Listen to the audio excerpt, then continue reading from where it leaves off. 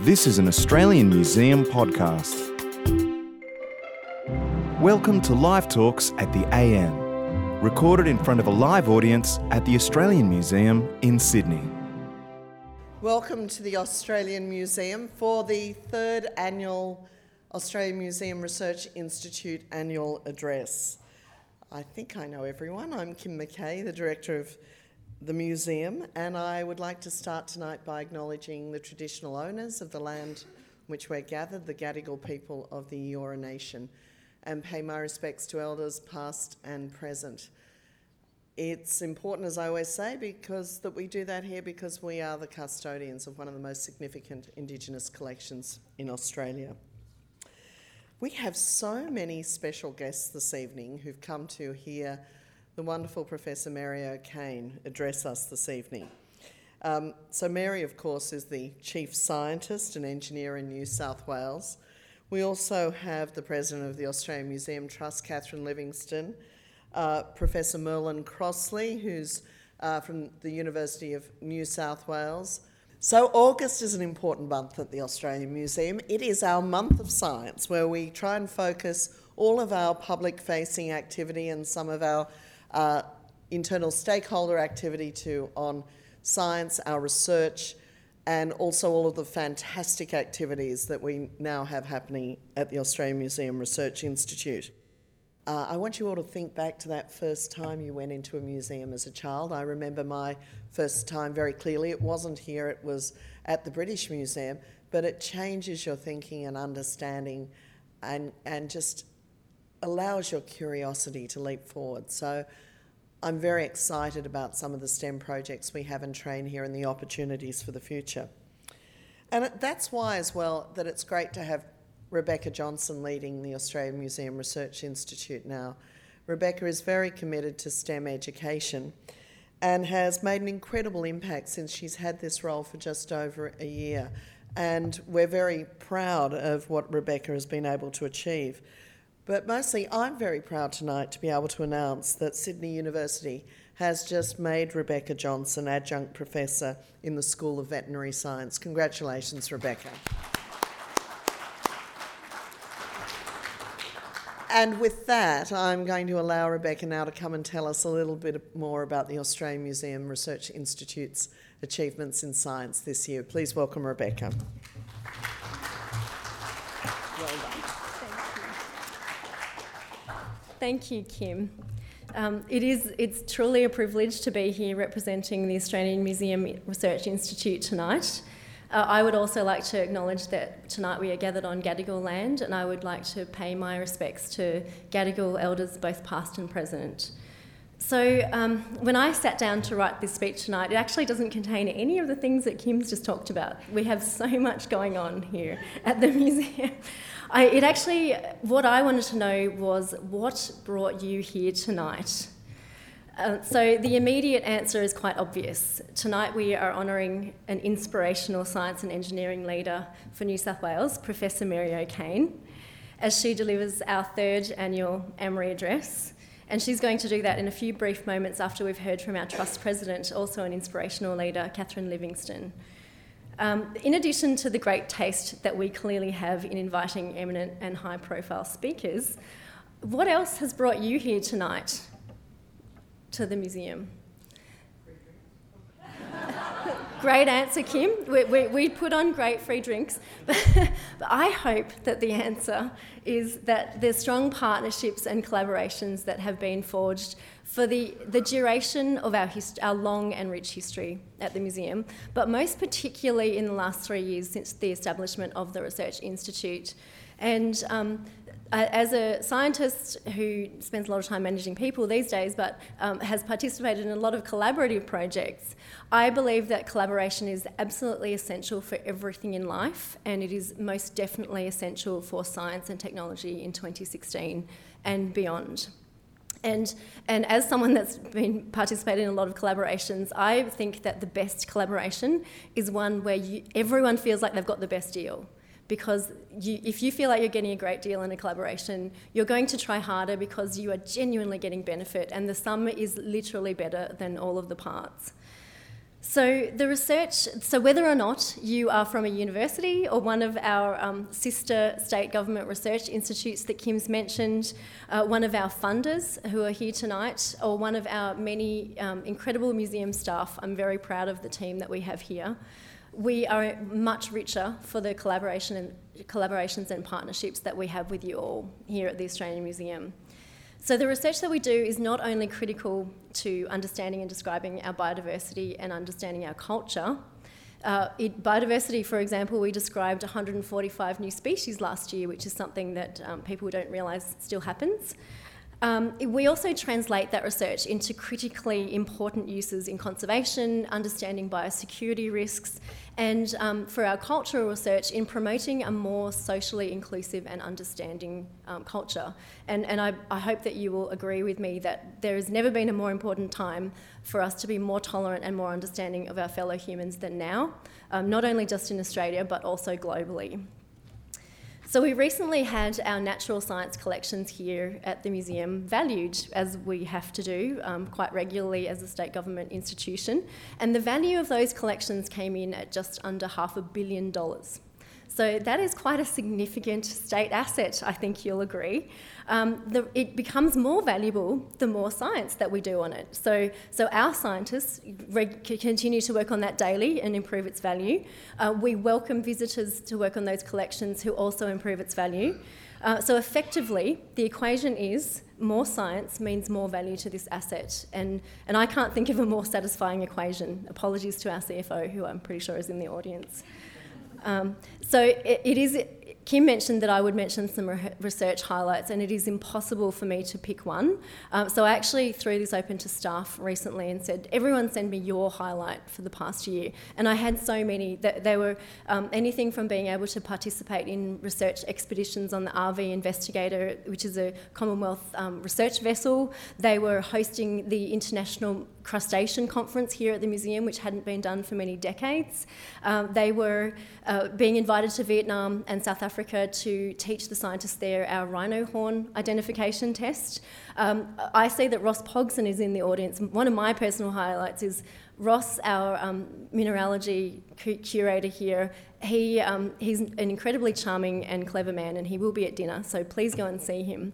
Ross, through his sheer charm and persuasiveness, got a donation of an opalised plesiosaur from Coober Pedy, which was valued at $250,000 for our collection. So that's a pretty amazing donation for us to have that now is added to our scientific collection, that someone could have sold on the open market, but it's very special that we've got it here. So we have had so many highlights, and those are just an absolute handful.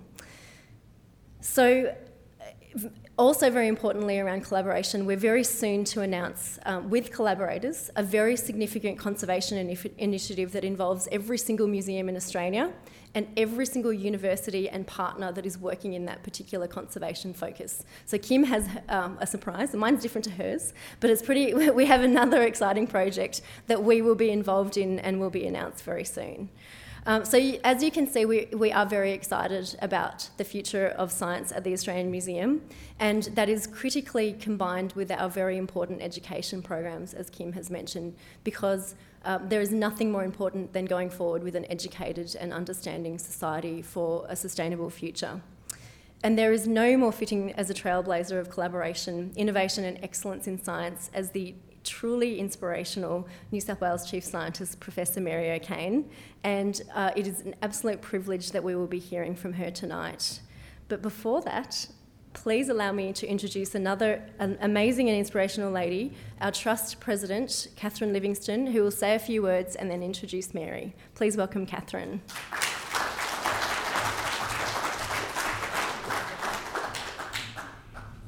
Thanks, Rebecca, and can I add my welcome on behalf of the Trust to everyone who's come here this evening, and as Rebecca said, we have a truly inspirational speaker tonight. I did want to pick up on the indefatigable Kim, who mentioned STEM education, and it is really important for us here at the museum, but in actually its full dimension. So people have said, perhaps we're emphasising STEM too much, and we're not emphasising the humanities, arts generally, because the two need to go together. And absolutely they do. And the place they come together is at the museum. So Kim mentioned the Janet Lawrence exhibition.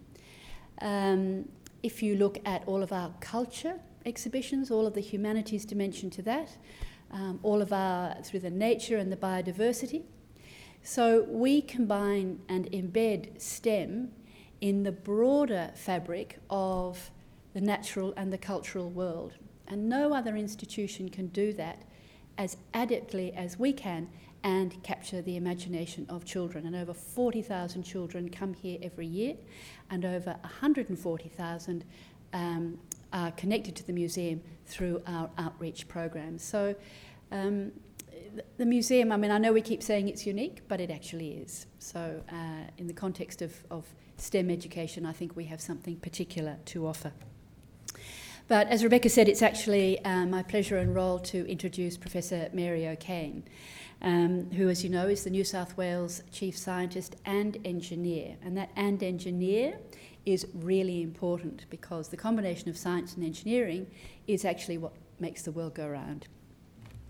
Mary has many other roles and interests, and is involved in 2 CRCs that deal with spatial information and the space environment, which I think we would all agree is really the next frontier, and Mary's an expert in up there, but also in down there, because she's involved in 2 institutes for Antarctic and marine science research in Tasmania, in Australia, and also associated with the New Zealand Institute. So a physical and intellectual breadth that is quite extraordinary.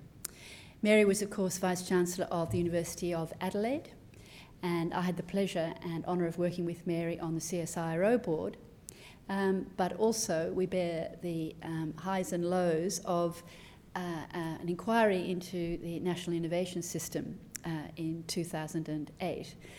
But the interesting thing about that, and Mary, I don't know whether you remember, it was the first time in any discussion of innovation systems that actually museums had been called out as a really important part of the National Innovation System, and particularly the way they connect and bring in children and the broader community, and the community across all age groups.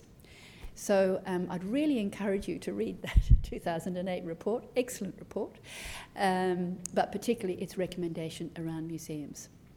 So on that note, Mary, can I invite you to come up and deliver your address?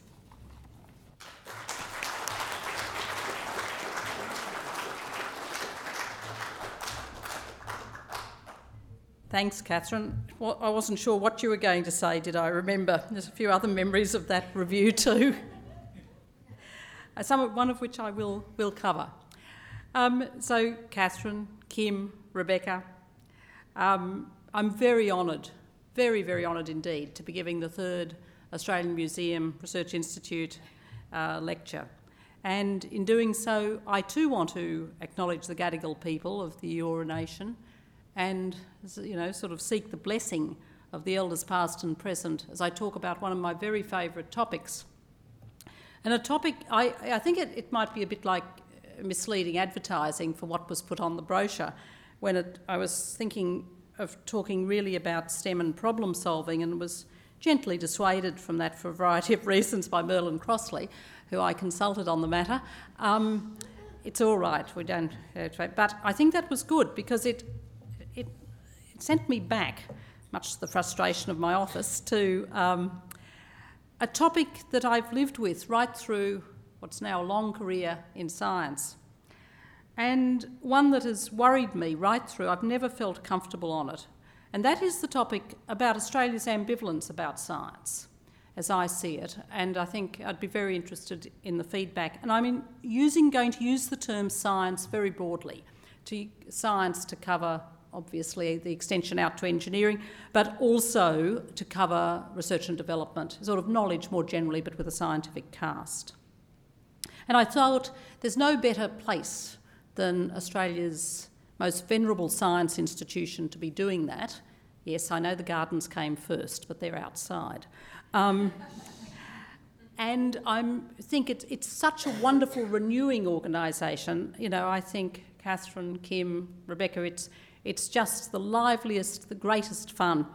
And the fact that you spawn such a venerable institution spawns such a feisty new research institute, I think is just fantastic. And I'd like to say a big thank you, Rebecca, for all you've done in helping me with various inquiries, the Koala Genome Project. Some very sensitive inquiries get done in government, as Kate Wilson and Terry know so well. And it's been fantastic to be able to draw on the Museum Research Institute and Rebecca, you particularly. So thank you for that. But it's a good place to talk about science and how Australia views it.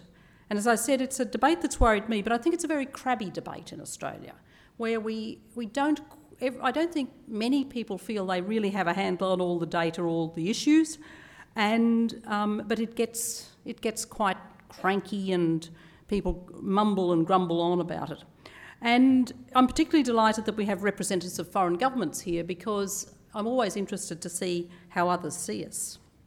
So let me start. I've organised the talk into talking about how we support science and things we like, what's good about how we see what's good about our science, things a little riff on things we're good at that I don't think we know we're good at. Then I want to talk about the downsides, the bits we don't like about our science and we're not so good at an institutional, national level. And then I want to talk about how should we deal with that ambivalence and what we might do. And I'm sure I've got it, you'll disagree violently with lots of this speech, and that's what I want, because I want to hear what others think about this, because I'm hoping this can turn into a few things. So I'm just going to quickly race through a whole range of the support for science things, and I'll have missed things. In fact, I thought of ones as the others were speaking.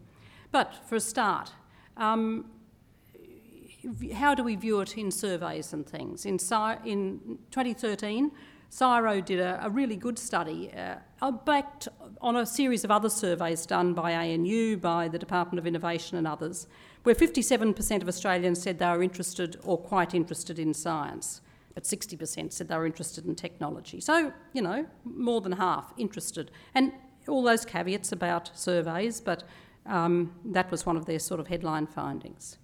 Australia does believe in investing in science. Australia spends $32.5 billion a year on R&D. In terms of our expenditure on research and development as a percentage of GDP, we spend about 2.1%. So it mightn't sound like a lot, but it's a fair bit in terms of actual dollars, as I said. We particularly spend high comparatively to other countries in terms, we're up in the top list, we're not the top, but in terms of the investment, higher education, expenditure on R&D and higher education, and in government. So we have things like CSIRO. Very few other nations have big publicly funded research, what's the A for? PFRAs. For things like CSIRO, ANSTO and AIMS, that we spend well in those areas and have these great national institutions in science. Australian governments actually support science. I mustn't forget our own government, which is a big supporter, and the other state governments. But the Commonwealth provides $9 billion a year to support research and innovation. It supports strong institutions such as universities, which in turn drive one of our biggest exports, overseas education, which of course is about our fourth biggest export, and that is brand driven off the R&D done by the universities. So it actually is very much, it's our biggest service export, and it wouldn't get that if we didn't have this great name for R&D. I've already mentioned CSIRO, ANSTO and AIMS, the big national research institutions, but we also fund things, as I know so well, like the Antarctic Division and a range of other things like the Bureau of Met that does quite a lot of R&D and certainly is a science institution. In fact, as I'll point out a bit shortly, the Bureau of Met website is the top website of all Australian government websites, Australian government, Kim, and is certainly the top Australian government science website as well. We have great science infrastructure, and particularly over the last 15 years or so, we've put a lot of money to building our science infrastructure and sharing it between our various institutions, our universities, our science institutions and industry. And I think that's good, and it looks to be renewed, as we're going to do more shortly. And of course, we have one of the biggest R&D tax concessions in the world, funding to the tune of $2 billion a year, and it's one of the most developed and long-running of all. Australian symbolically represent science. They have chief scientists, Australian government. So we've had, going back to Ralph Slatcher, who was appointed by Bob Hawke to be the chief scientist and was in the Prime Minister's department. Since then, admittedly, it's moved generally to industry, but we've had a range of very good national chief scientists and quite a few of us in the states, and of course one very enlightened state, as Catherine points out, is the chief scientist and engineer. Australia is extremely well known in some research fields. We're very well known in astronomy. You only have to think about our radio astronomy, think about the SKA and the lead we took there along with South Africa. You can even think it doesn't just stay in the science, as Catherine pointed about the science and the arts. You only have to think about the film support for a film like The Dish. We're very, very good in marine science and well known internationally for it. And in both cases, we leverage off the national advantages we have to sort of create an international position. In the case of astronomy, we have quiet skies. In the case of marine science, we of course have the great coastline, a big, long coastline, and we face 3 oceans and several seas. And of course, some of those at the top end, it's intertropical waters. At the bottom end, it's polar waters, it's cold waters, and of course we manage the Antarctic coastline that's assigned to us. Australia is exceptional in other areas too, and I certainly am not going to cover them all, but often they're in less well-known areas. I don't know how well, but I don't think it's as well known, is Australia's leading position in photovoltaic cells. Martin Green has been the world father of those cells generation after generation, Martin at UNSW, and it's a big position. We're extremely well known in control theory. I'd argue that we're probably about the second, probably behind Russia, but still very much there. Famous in mining, and you only have to think about recent developments in mining, and a great colleague of Catherine's and mine, Hugh Durrant-White, of course led the way at the request of Rio Tinto on the building of the mine of the future for them, and of course BHP Billiton has one. And if you're asked, as Hugh often asks people, which country has more autonomous vehicles than any other country in the world, it's of course Australia.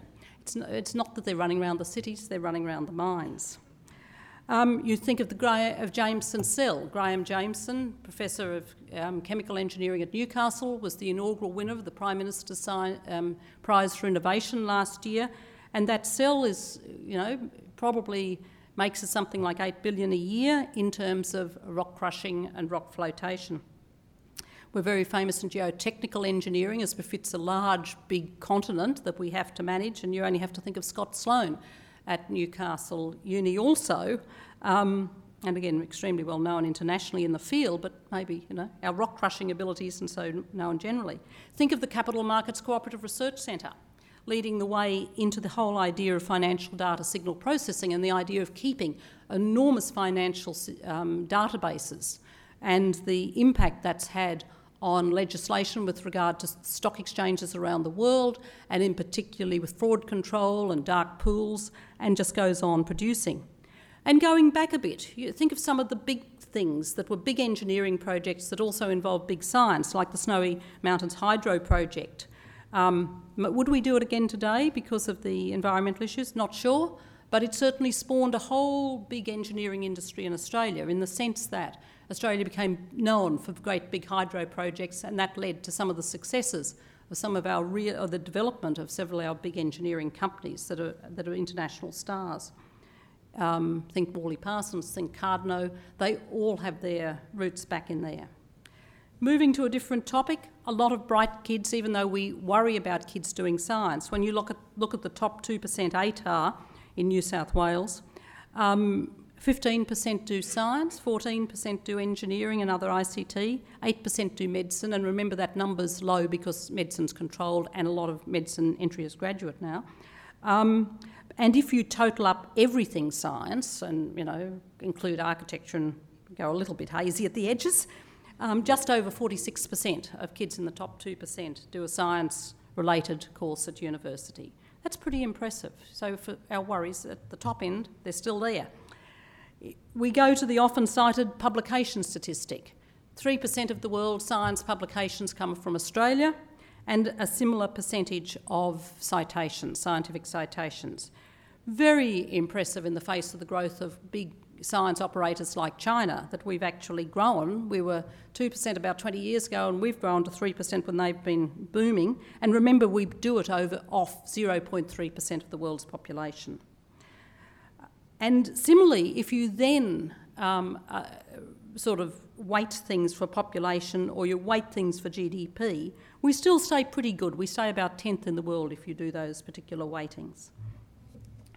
Recently, the Australian Academy of Science looked at the economic impact of science, again looked at in a broad definition, and estimated that it accounts for 14.2% of production in the economy, or about 185 billion in gross value added in 2012-13. And it's a very good study where they studied the biological sciences, the physical sciences, and married the whole lot.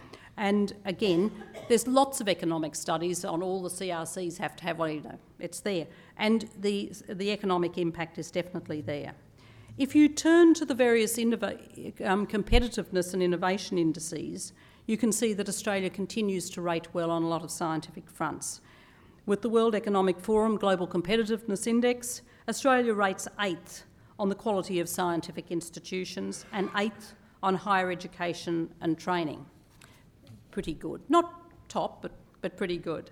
On the Global Innovation Index, the INSEAD one, and yes, we don't know when this year's coming out, that's a piece of gossip for later, we tend to rate 10th on knowledge workers, which is a umbrella grouping of whole issues about knowledge workers, participation by women, training in the background. So we're okay. I do agree about our love of museums. I do agree about Kim's comment about people going to a museum for the first time and then many, many more times. And museums, zoos, gardens, we love our science cultural institutions, and I never hear anybody complain about investment in them. Yes, I know. We won't even go there about next year's budget. But I think people feel very good about them. In Australia, of course, we have a great science curriculum. The work done by ACARA for the national curriculum, if you just read it, it's an incredibly inspiring document. And I think we're very lucky to have worked so hard, and I think we've got a very good quality product. We've got fantastic science media, and I'm not just saying that because of the gentleman sitting on my right. We have institutions like Robin Williams, like Norman Swan, and we've got great television programs like Catalyst, and we're very lucky. We're getting a little colleague for Robin and Norman, Jonathan Webb, and for those who are Sydney-siders, he's a nephew of John Ward, the former Vice-Chancellor of the University of Sydney, and his father was the Chancellor of Adelaide, so they're sort of deeply embedded as a family in universities, but he's coming to the ABC too. Talking around to various editors and journalists in preparation for this speech, they pointed out various things, that Australians do like TV series based in science, whether they're forensic ones or, going back to country practice. That science gets a good run in newspapers and social media, particularly if it's relevant to one's life. So often people like medical and health things, but they definitely read them. We see also in government interest in science. Thanks to Trevor Danos, who's very associated with the museum, but associated with many things, we introduced science breakfasts for Sydney, for the business community here, which we now hold in Parliament House, and if you're interested in getting on the mailing list, we'll happily put you on, or just look at when they're on from the Chief Scientist and Engineer website. And they're very well attended, and we can, whether we have Michelle Simmons talking about quantum computing or Kathy Belov turning up with her devils, they are just wonderfully received and show that the business community does like hearing about science. Kim spoke about citizen science. I couldn't agree more about how much Australians love citizen science. She told some of the great examples about the museum. Some of the best ones I've tripped over when I was doing the Bureau of Met Review way back in 2007 or something, and used to find just how dedicated people are to taking weather measurements and so on, for which people all over Australia do rainfall measurements and wind measurements and send the results in by, it used to be post and it's all sorts of slightly more modern now, and all they get for it is the bomb calendar each year. But then there's people who do whale counting, who just won't leave the house and are very thrilled that, Woolworths will deliver in case a whale shoots past, while you're out. We're very proud of things like our Nobel laureates. We have 10 Australian-born Nobel laureates, and we're very proud of those who came here and who then got a prize, like Brian Schmidt, who's a wonderful addition both to Australia generally, but also to our debates about science. We worry and care about science issues. We worry about science discoveries going offshore. We worry about STEM. Catherine referred to it. We worry about cuts to things like CSIRO. That's caused enormous pub discussion. We worry about environmental damage when we see science advice being ignored. We like the concepts of new forms of energy like renewables, not always all other forms, and we have some interesting government structures. We had the Prime Minister's Innovation and Science statement last year, and yes, I'll come to the other side of maybe it wasn't explained well enough. Catherine referred to the review of the National Innovation System, and I agree with her, read it. It's still a good read. It was written very coherently in a week, but it is a good read. And it does touch a lot of really important issues, so it's not... Museums are, of course, the most important, but there are a few other things in there that are good too, like public sector innovation was very much got its go. Open government was really moved along by that. We have the Prime Minister's Prizes for Science, not as important, of course, as the great event at the end of August, but still quite an important event in science celebration each year, and his new Science Innovation Prize. We have the New South Wales Scientist of the Year and the Premier's Prizes for Science, and that's a great event at Government House each year. It's been very successful. We're in a time where it's very rare to have the Chief of Staff to the Prime Minister is a surveyor, an Antarctic surveyor at that, with his own mountain down there, Mount Clark.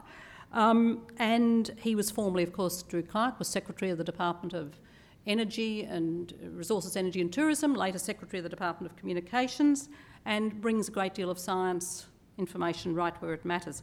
And of course we have the Prime Minister's Science, Engineering, whatever council it's called at the particular time. We've had future-looking science bodies like Aztec, we've had personal institutions like Barry Jones, and we have our great learned academies. There's a lot that's good in science.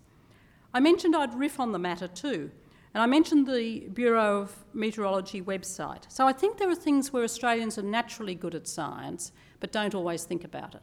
Have you noticed how much, if it was raining tonight, and I asked somebody, I couldn't see from the building whether it was, is it raining?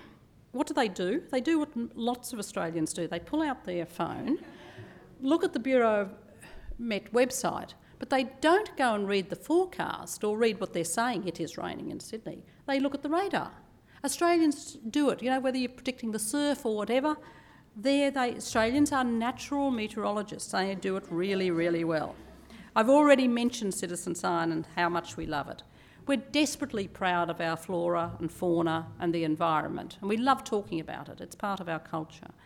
And we're also very good, not all of us, and we won't talk about greyhounds tonight, but in sports issues, we're very, very good at working out betting odds on the run and working out all sorts of sports statistics. The Olympics are about to start, and you know how Australians just sit there working out sports stats and talking about it. We're not as bad at maths, I think, as we sometimes think we are when you go to that. But as somebody said to me when I was talking about lots of examples like this, nobody calls it science. It's just, it's something we do. Now I want to go the other side, swing all the way into the other direction and talk about bad issues in Australian science. Not always desperately bad, but not good. First of all, there's the image issue. I think we, and like many other nations, tend to think of scientists, and look at cartoons as the great example. Just do a Google on cartoons of scientists. All you see is people in a white coat looking a bit as though they're on the spectrum. or do it on engineers, and they're all wearing hard hats and looking a bit, again, on the spectrum, but a bit more sunburned. You need people like Veena Sajjawala, the great professor of engineering from UNSW, who at least has been on the front of... Is Veena here? If not, she's been on the front of, if it's not Vogue, it's one like Vogue, and we do need to even up the thing. Many people don't want their kids to be a scientist. However involved in science they are, there's generally a sort of feeling against science as not the best thing, and particularly for girls. A recent study by CSIRO showed that it's the 2013 study, showed that youth in developed countries are much less interested in getting a job anywhere related to science in its broadest definition than they are in the developing countries. And that is that might have been said by CSIRO, but it's very well known across the world, and I find it very, very scary. We know that people are much more values-based, and they react to science issues more from values than wanting to know science. And I think that's said to be very true of Australians, so that you'll get somebody who will like the science of climate change and reject the science of GMOs. And I think, there's important messages in there, just as I learned some very important messages when I was doing the review of coal seam gas activities in New South Wales, and realised that people's thinking about a lot of these issues is not really about science. Again, it's about values. And so often it's about other issues where people use a science proxy on the front. Not to say there's not truth in that proxy, but so often things like the coal seam gas issues came down to some much more and very nasty issues about land access and so on. The other thing about Australians is we tend to talked about how much we loved our flora and fauna, but we tend, I think, to like the natural world better than the constructed world. And there's exceptions like the Opera House and the Harbour Bridge here in New South Wales, but I think we do tend to favour that way and not always think about things like energy, where we are so well endowed. Australia has every form of energy available, not loads and loads of oil, but we still have a fair bit of it. And yet we're scared. We're in a totally locked up energy system at the moment, unwilling to move out and change things when we could be doing so much. We've already touched on, various ones of us tonight, about STEM. STEM, I think, is a big issue, and of course we have worried for some years about Australia's declining results in PISA for the 15-year-olds and how poorly we're beginning to do in science and maths. Comparative, we're still doing very well. It's important to say we are still doing fairly well in absolute terms, but we're slipping all the time against other nations. And I think sometimes with STEM we get so worried we stop really thinking straight about it. I think, for example, to say we should be emphasising it for jobs, we have to think hard. There aren't as many jobs in science until we sort the system out as there might be, but I think people need STEM for daily life to manage the incredibly rapid growth of knowledge, and children will see it, it'll grow far, it's going exponentially, so they will see more. I also think STEM is very much about the maths issue and very much about the fear of maths and symbolic reasoning. And the emphasis we really need to put is on getting teachers really confident so they inspire students when they're not being inspired by the museum, of course. And of course, we need more engineers. We are low in engineers, and I'll come to that again. I now want to move briefly to talk about some negative things about research funding. It's not always well known, although it is to several eminent people in this room from universities, that in university research in Australia is not full funded, or full funded from grants. For competitive grants in Australia, Australians' universities typically get less than half out of what they earn, and they have to find the expenditure from other things, from the education bucket, from overseas students, from investments or whatever. It makes running universities very, very hard, and it really distorts the issue of funding in universities. At the moment, the ratio of income, of expenditure to income in universities is 2.7. So an awful lot has to be found, and that's growing. It was 2.4 in 2005-06, and it's been steadily going up for some time. I talked about the cuts to CSIRO. Maybe they're worthwhile, maybe they're sensible, but they weren't explained. and I think Australians were cross, particularly about the recent ones, about climate change. It was interesting to watch that reaction. I mentioned about how good we are in publications and citations, and yet when you look at it, they come from a very small percentage of our universities and research parts of our universities and CSIRO and the other institutions. They're by no means distributed across the system, and that's for most nations, but it does do some interesting distortionary things in the system. Our patent numbers are very poor, so our publications might be pretty good in absolute terms and our citations, but our patent numbers aren't good, and we come about 21st in the world on the various indices, whether they be Global Competitive Index or GII, the INSEAD Innovation Index, somewhere between 21st if you adjust for population, about 26th if you adjust for GDP. We have many years ago found that we were having some problems with our citations and publications, and that seemed, to the extent we could get to the bottom of it, be due to the fact that as we started to educate people at home, which really only started for the PhD in really around about 1980, although it had been going since 1950, the numbers weren't big. But when lots were here, people seemed to disconnect and weren't publishing with the rest of the world. We're really working to reverse that, and we now put a lot of emphasis on co-publication with institutes around the world, but it's something where Australia slipped. I talked about our Nobel laureates that we're so proud of. We might have 10 born here, but Norway, much, much smaller than us in population, has 12. Netherlands, just a bit smaller than us, has 17. And Switzerland, very much, same size as New South Wales, Switzerland, it's in population terms, and it has 16. Okay, there might be a locality effect there, but nevertheless, we're not that wonderful. We worry, as I said, about inventions that got away. And while I think we talk about it and we agonise, do we do much about it? Some of the ones that got away, I mentioned solar photovoltaics. Admittedly, we get licensing fees back from that, but some of the other famous ones, of course, were the black box, the aviation black box, and things less known but very, very important, AMDAR in the nose, measuring temperature and pressure in the nose of aircraft. Invented in the bomb, disappeared, was picked up in overseas meteorological bureaus, eventually came back here, but had long been, the commercialisation happened elsewhere. And I haven't yet mentioned the one that worries us most in this area of negative issues around science, and that's our very weak productivity and our innovation issues. Productivity growth in Australia has been poor since the early 2000s. After a tremendous surge, it's been declining or static and poor. Not unlike a lot of other developing countries who've caught down to us, not up to us, down to us, in recent years. Even great innovators like Finland, as I was pointing out in another speech recently, are starting to worry, they're coming off the top. I've already mentioned the World Economic Forum's Global Competitiveness Index. Australia was ranked 21st in 2015, and it's been similar in other things.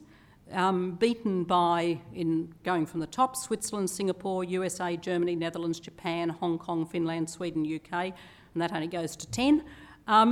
Or if you look at the global INSEAD's Global Innovation Index, Australia last year was 17th, where the top went down Switzerland, again number of Switzerland, UK, Sweden, Finland, Netherlands, USA, Finland, forget the second Finland, there's only one, Singapore, Ireland and Luxembourg.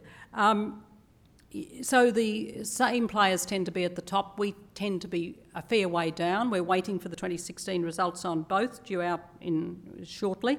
But it's worrying that a country that should be so good is beaten and has been for so long.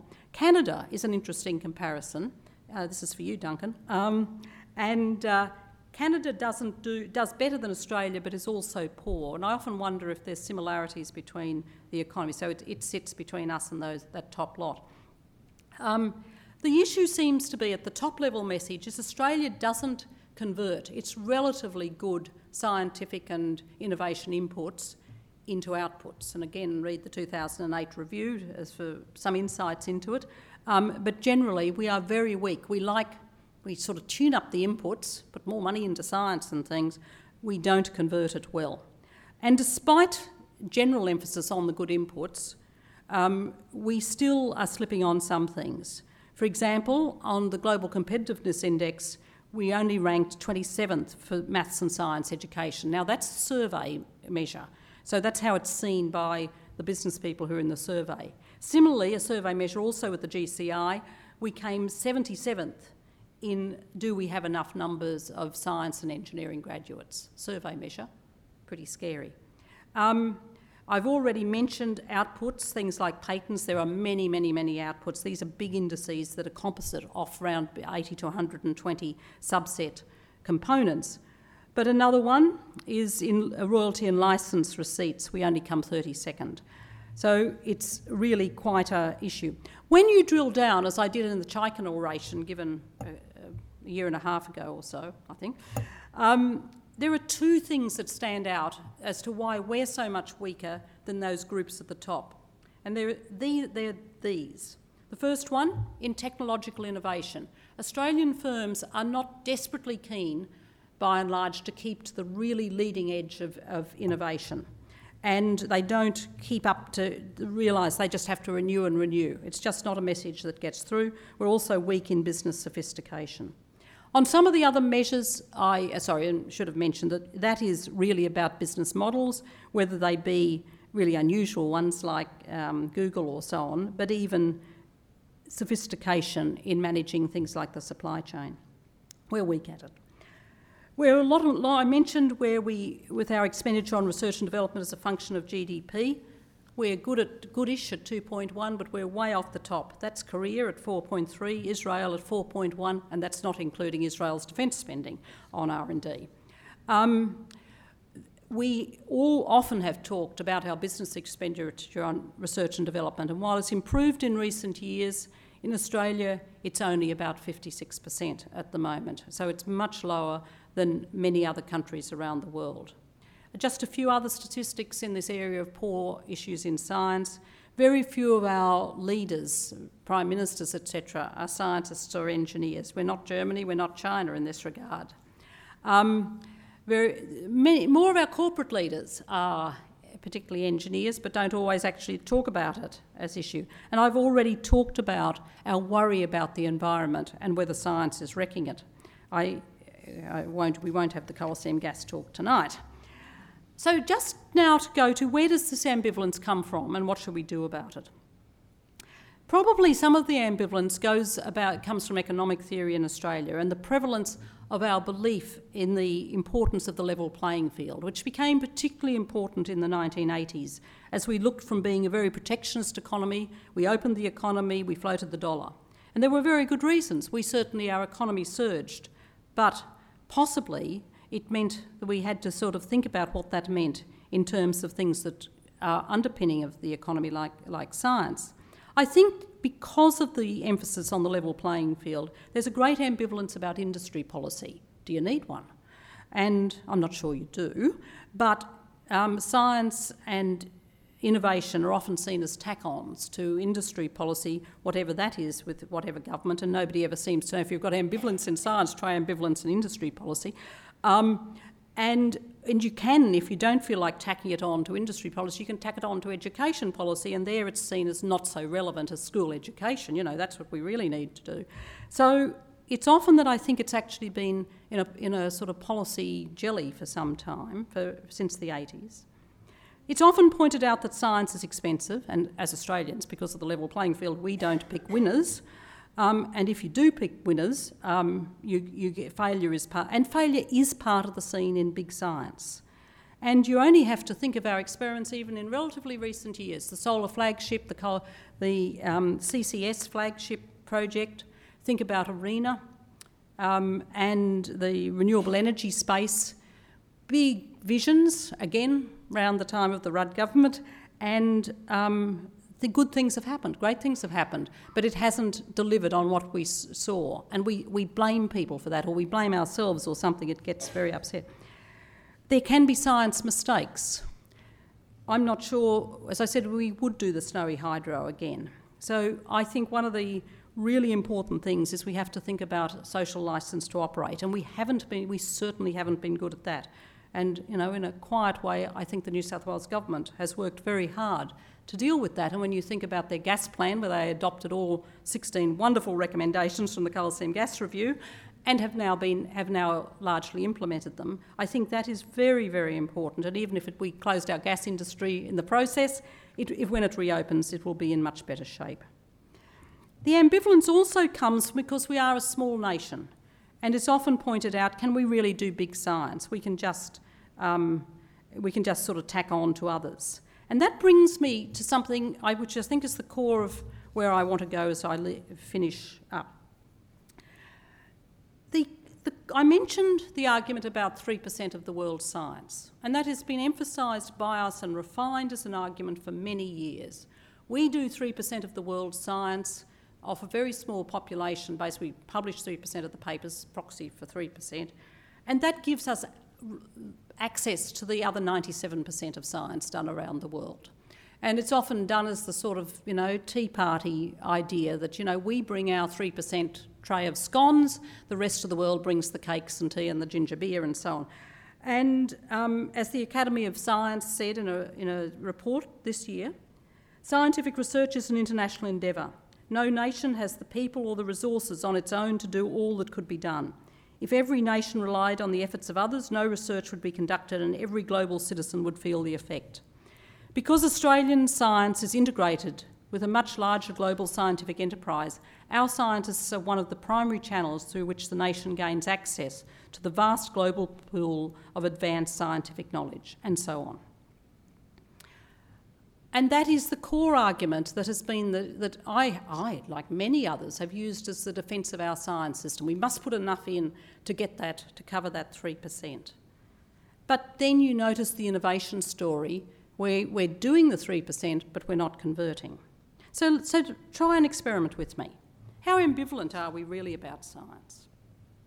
What happens if we decided that the support, government support, let's say, for science and research was to be cut by 10% or 20%?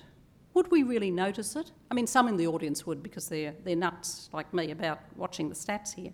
But would we really notice it if it happened over a few years? Could governments sort of slide the money out? I think you could if you were clever enough in the Treasury. But now try another experiment. If we had to say for what part of the budget had to be cut in the science and thing, what would you say? So how would you prioritise the science budget is the question there. And let me talk about a counterexample, one where I don't think we're remotely ambivalent, and that is sport, and very timely to talk about it at the moment. No worries about level playing fields in sport. Yes, no. And there's no worries that we're a small nation. We know we're good at sport. It's part of our culture, part of our identity. It's also seen as part of the whole issue of leadership. Australia shows leadership on the sporting field and people are encouraged to do so. We close the loop on sport. If we are worried about our sporting performance, as we have been about our recent Olympics performance, we put the money in, we train people, we really emphasise sport. We don't seem to close the loop on science and engineering. And is that because we are Sleepy Hollow economy? That we're a derivative economy and we really can't change it, so should we bother? Which makes me wonder, should we just stop agonising, or is it only I who agonise? But I don't think so. I think we do worry a lot, but should we not, perhaps? I don't think we're ever going to be number one in science, and I don't think we're going to drive the whole economy off it. But I do think there are things we can do. And in the way to talking about what those are, I think there are lessons from the world of sport, not to completely build the Australian sporting thing from Canberra, the training thing. But I think anything we do in the science and innovation space to make it more solid and more part of our story has to be consistent with our culture and values. Too often, I think those of us who play in this space and talk about it a lot say, why don't we do what Switzerland does? Switzerland comes top in the innovation things. We should find out what Switzerland does and plonk it here and do the same here. So the important drop mechanism, I think we've tried it many times, and you do get good ideas.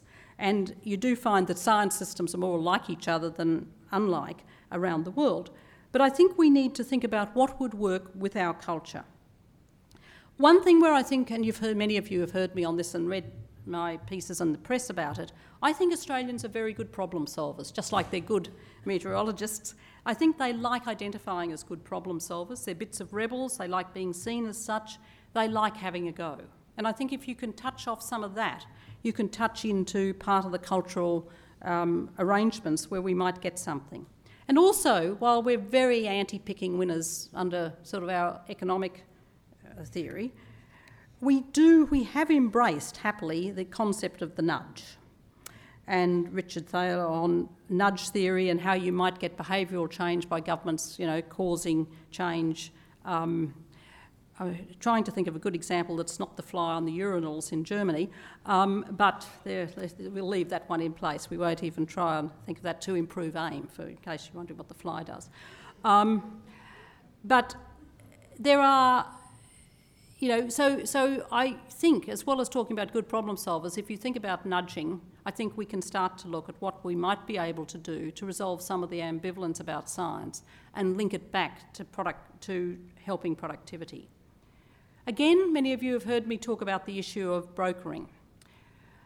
The areas where Australia is very, very successful in R&D in terms of where it does link to the economy is mining and agriculture.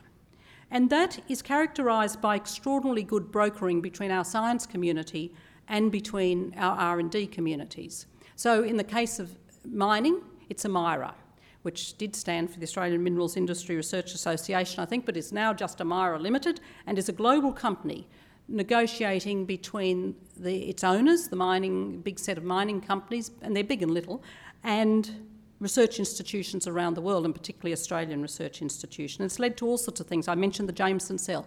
That's one example.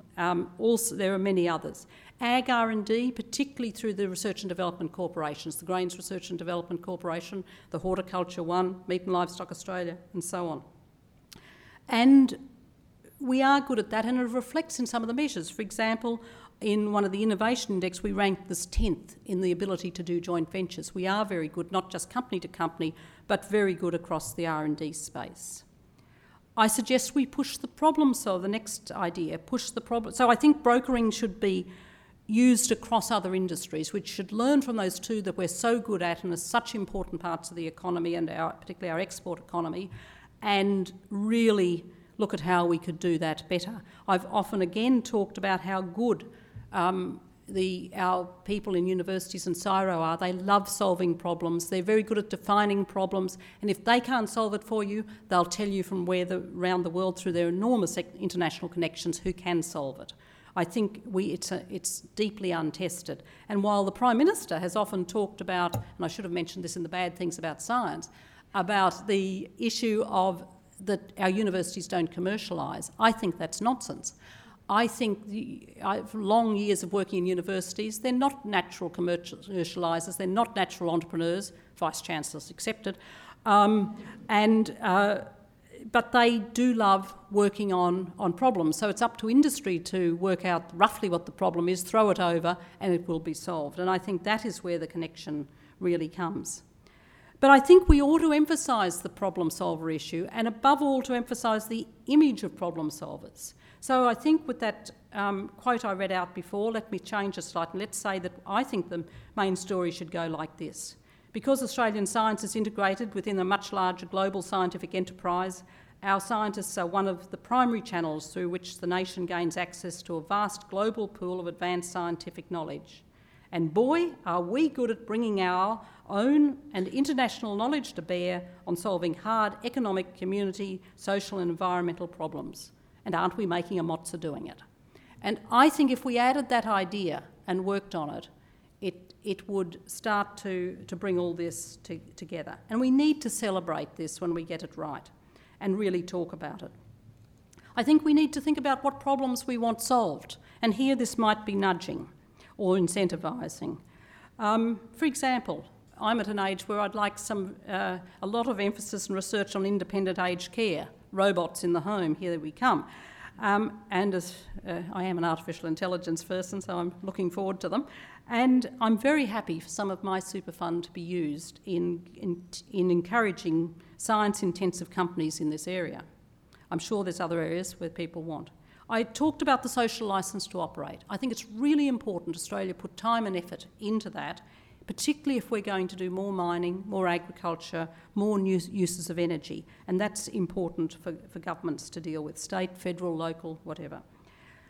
Governments can be good users of science, and that's often been said, but it's still very, very important that they be seen to be doing it, and that the whole issue of science and R&D is owned not by industry departments, but it is seen as important by the Treasury. Big data is something Australians have embraced as a concept very well, very closely connected to citizen science. But it means something particular in this country. Our nation is a big country and we've had to manage with a small population. We have incredible satellite data. Yes, I do know a bit about it, Catherine. Telecommunications data, because we've had to manage a really big telecommunications system and we're distant from the rest of the world.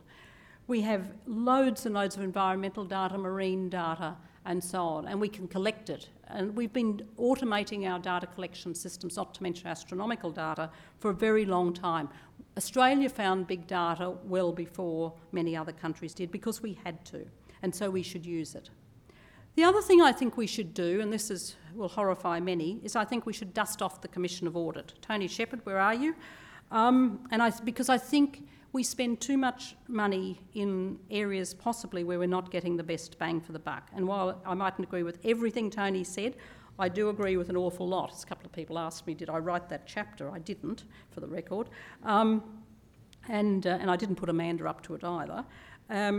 But I think it's worth thinking. And just as I was finishing writing this bit, the indefatigable Roy Green sent me an email. Glenn, you'd have got it too.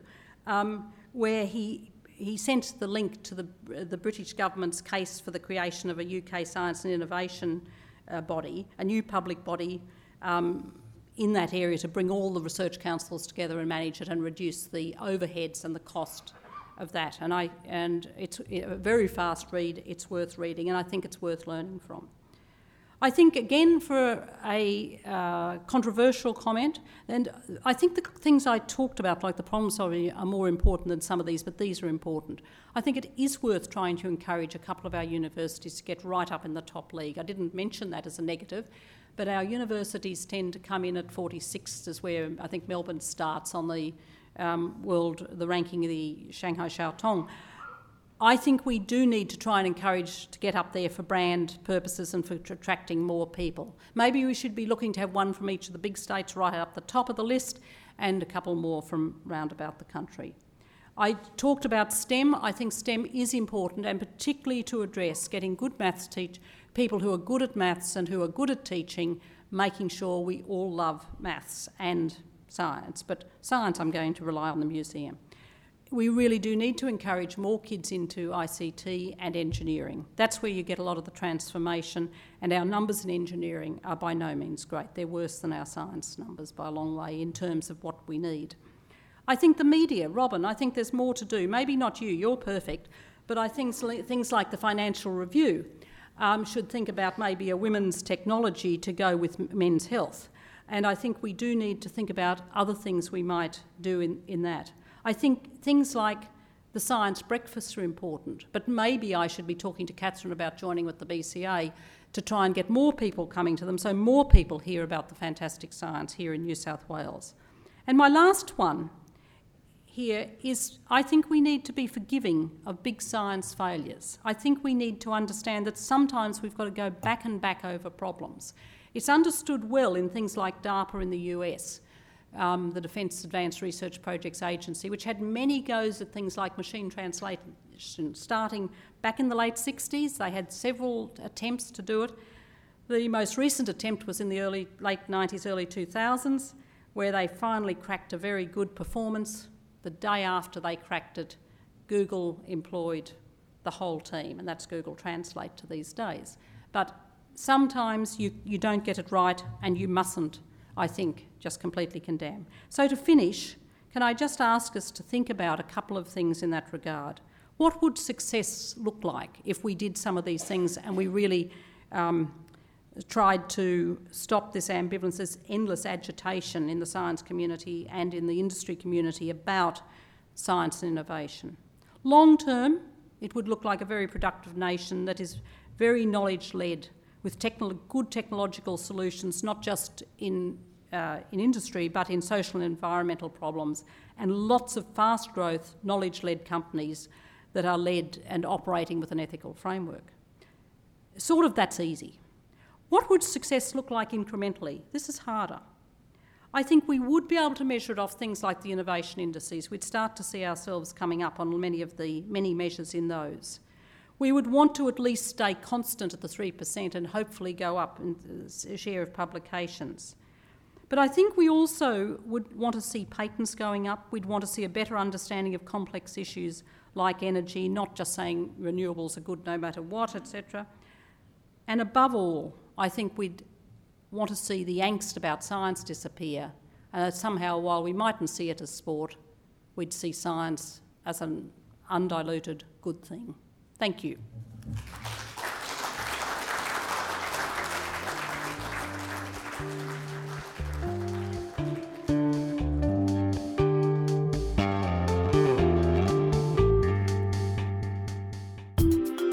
This has been an Australian Museum podcast.